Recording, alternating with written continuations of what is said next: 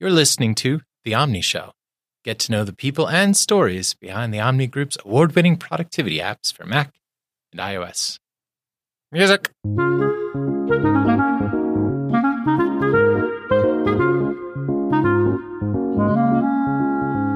It's my favorite.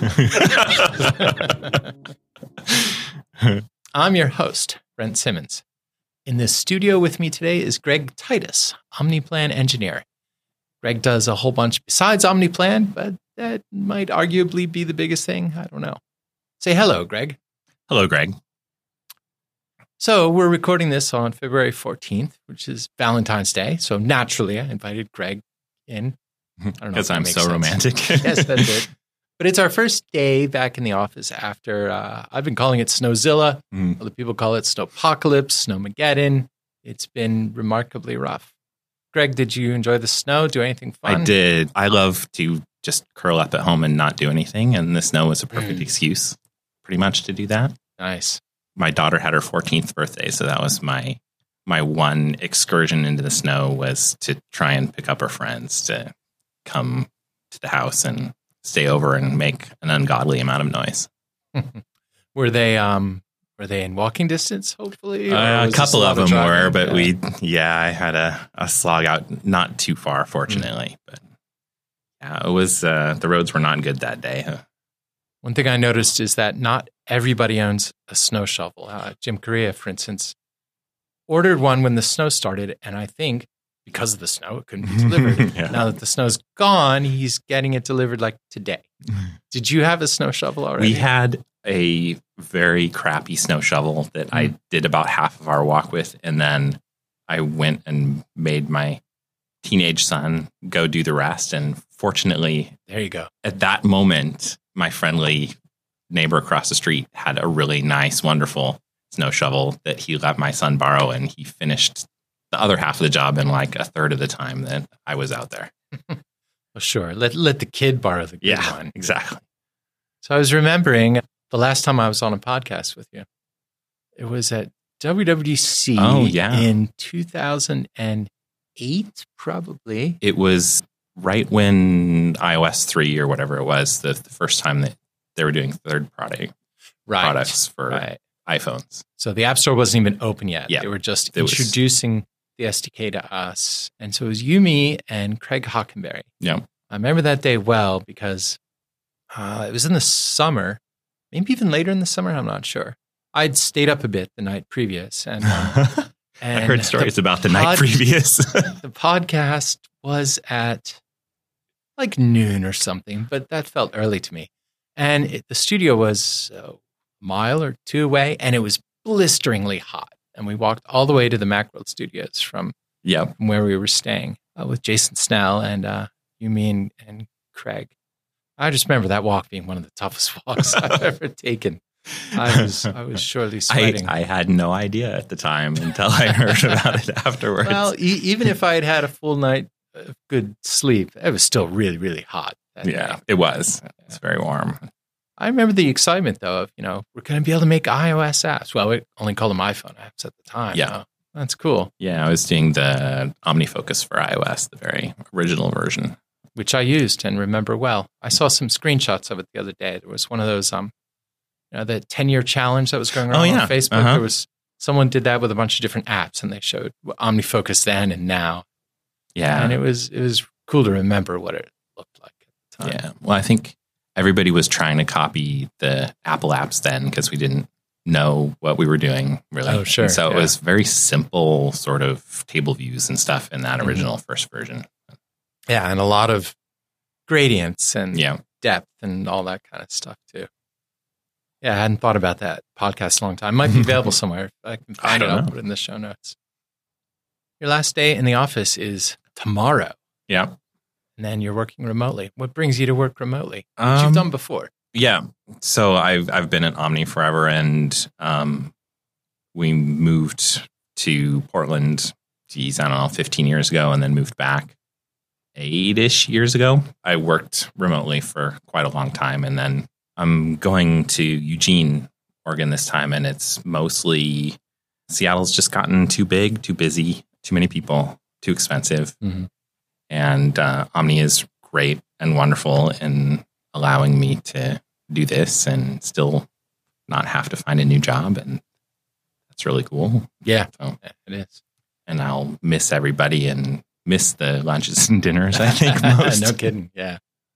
Yeah. Being at home for the few days, I realized, how nice it is here in the office. Yeah. And the lunches and the dinners. Yeah. Yeah. And I went vegetarian a couple of years ago, and I don't know how to cook vegetarian food.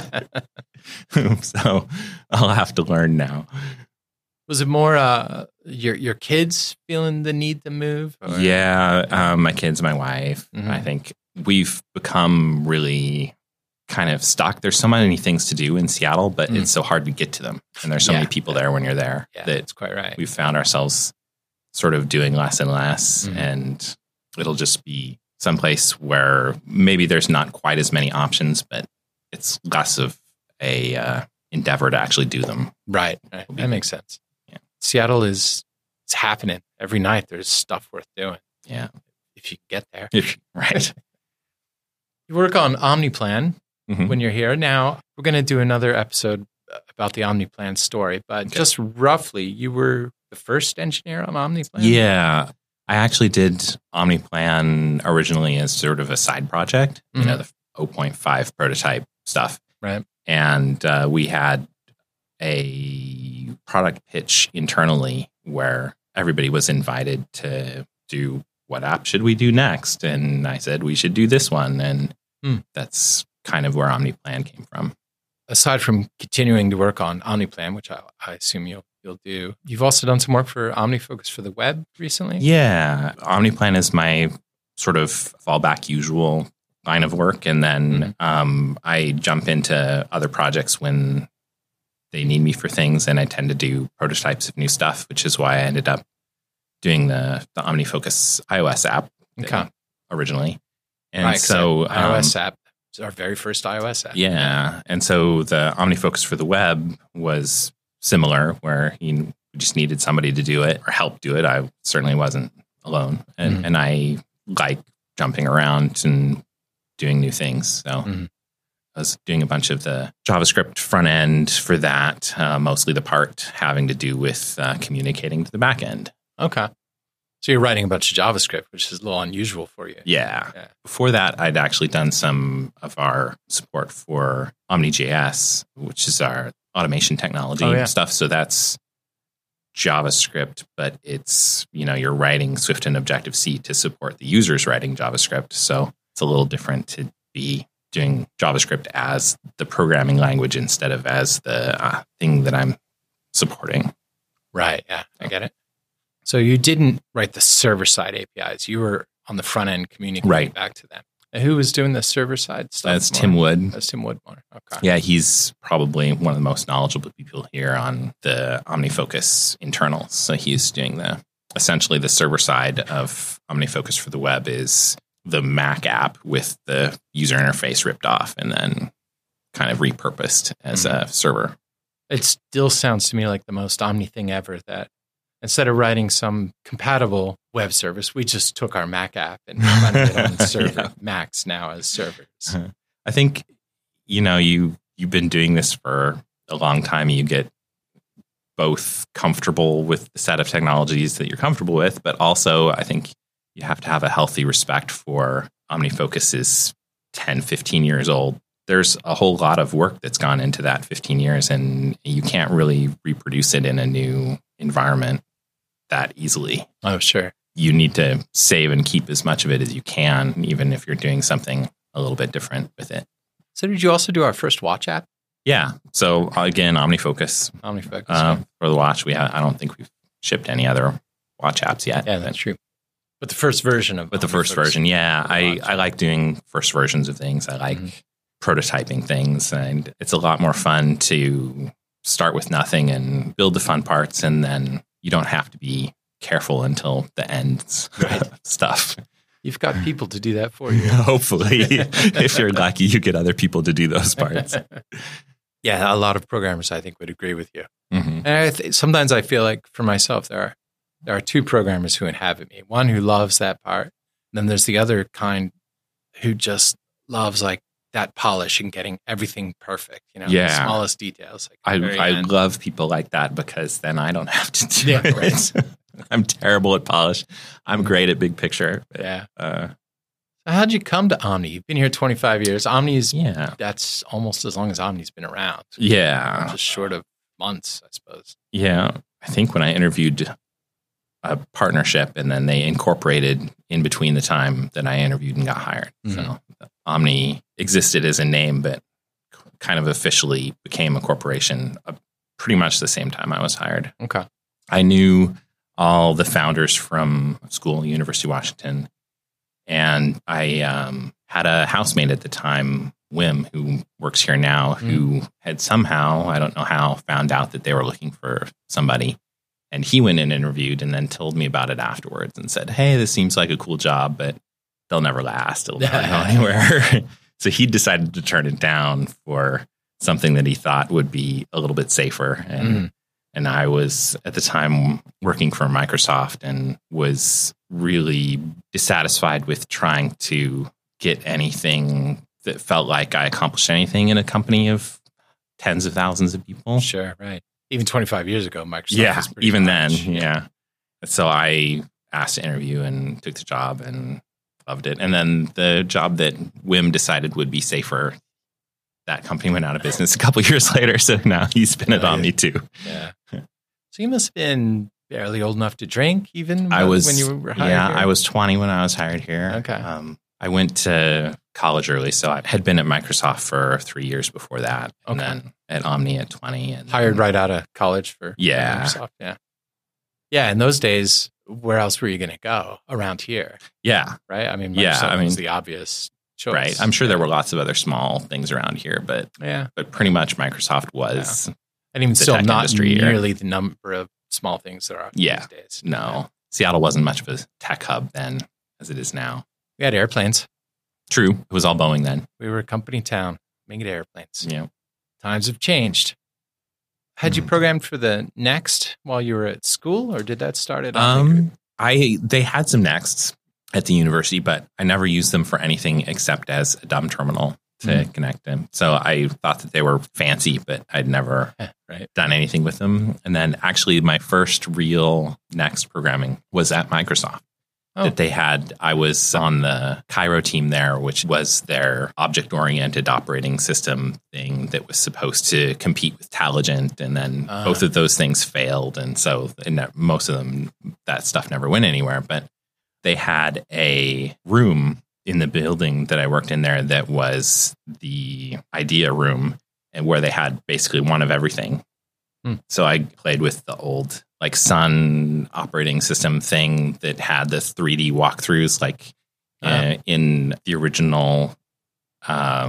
This is Unix. I know this. Jurassic Park. And I played with Next Step and did some programming on that, and that was my first exposure to programming on Next. Was actually at Microsoft. I said, let's see what ideas we can steal from this. So for a large part of your career here, the early third or whatever, Omni was a contracting company. Yeah. Did you do a lot of that? I did. We did a whole bunch of consulting for a long time at first on Next Step. And then maybe the second half of the consulting was on Web Objects, which is Next's, and then Apple's web offering for doing server-side stuff there. Well known for its terrible URLs. Yes, it was. When I first got hired on, we were working for William Morris Talent Agency. That was my first job working on that. And that was for a address book on steroids thing, because they were tracking for each person all their different agents for all their different phone numbers for their LA house and their Paris house and their literary agent and their movie agent and probably some of the first cell phones and car phones too. Yeah, car phones. Yeah, I don't recall cell phones then, but probably car phones. Yeah, car phones. And then for a while during that, not immediately, of course, but for the second half for the Web Objects work, I was also, as well as being an engineer, I had the title of vice president of consulting, and I was the person who did it was a courtesy title more than anything to impress clients with, but I was the person who would get in the suit and go and say, yes, we can write this software for you. Oh, wow. So you're a salesman. I'm terrible at talking, but I'm really good at being confident that I can program things. So I think that was the part that would come across, hopefully. Yeah. And well, if they believe you can do it. Tend to work out. Yeah, right. Back to William Morris. When you were writing their address book, did you actually get the addresses of all we the stars? I think it was accidental a couple times, but we did get real data dumps. And as you know, guys in our early 20s who weren't terribly mature, it was tempting sometimes to have the private phone numbers of stars at the time, but I don't think we ever did anything. It would be terrible if we ever did anything with it, but it was fun to know that the temptation was there sometimes. Calling up someone, hi, I'm Greg, I'm a programmer. You don't know me. You don't know me. But I happen This to is have how I got your number. phone number. Yeah, that's not going to go well. No. I would not have continued to have this job. Yeah. Another big project I remember hearing about is McCaw Cellular, which later was acquired by AT&T. Acquired by AT&T, became AT&T Cellular. So that was a fairly big client, and they were there. They were Seattle-based, right? Yeah, Kirkland based. Yeah, okay. Close by, across the water. And there are two big apps: customer acquisition, customer care, which is get people signed up, and then when they call up, how do you help them? Were both big Next Step and then OpenStep apps. And so there was a lot of consulting happening there, us and a bunch of other companies here in Seattle area for a while, for several years. They were the biggest Seattle-based Next Step people. So interesting to me that Next Step was such an enterprise thing. And then Apple, which is not an enterprise company, goes and buys them and adopts Next Step for everything, essentially. Always seemed oddly strange to me. And why would they bring back Steve Jobs, who's clearly a has-been at the time? Many of us, I come from the Apple side, we were befuddled by that acquisition. But I recognize that at Omni, probably everyone was jumping for joy. Yes. It seemed huge to us. I mean, the timing of it was the .com crash was around that time, and consulting work was getting harder. And we had these productivity apps for Next Step. OmniWeb had existed for years on Next Step before this. And so for us, it was like, oh my gosh, all these Mac users are suddenly going to be forced to use Next Step, basically, is what it seemed like at first. And it was a huge break as far as we were concerned. Yeah. All these Mac users. To a Mac user, didn't feel like very many people. To a Next Step user, it was a huge market. I remember at one point, web objects had moved to Java instead of Objective-C because it seemed like the whole industry was going that way. Everybody was trying to do Java. At Omni, did you use Java or did you stick with Objective-C? We stuck with Objective-C. There was another web script, was the interpreted form that looked a lot like Objective-C without the C that web real objects thing, also like used. Swift. Right. We did it almost entirely in WebScript and a little bit of Objective-C.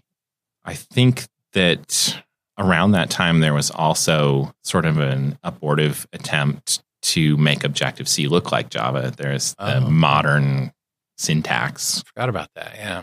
It was sort of Java-like, but still the Objective-C runtime and Objective-C stuff. So Next/Apple was doing all kinds of weird stuff in that direction because it seemed like everybody knew Java or had to know Java around then.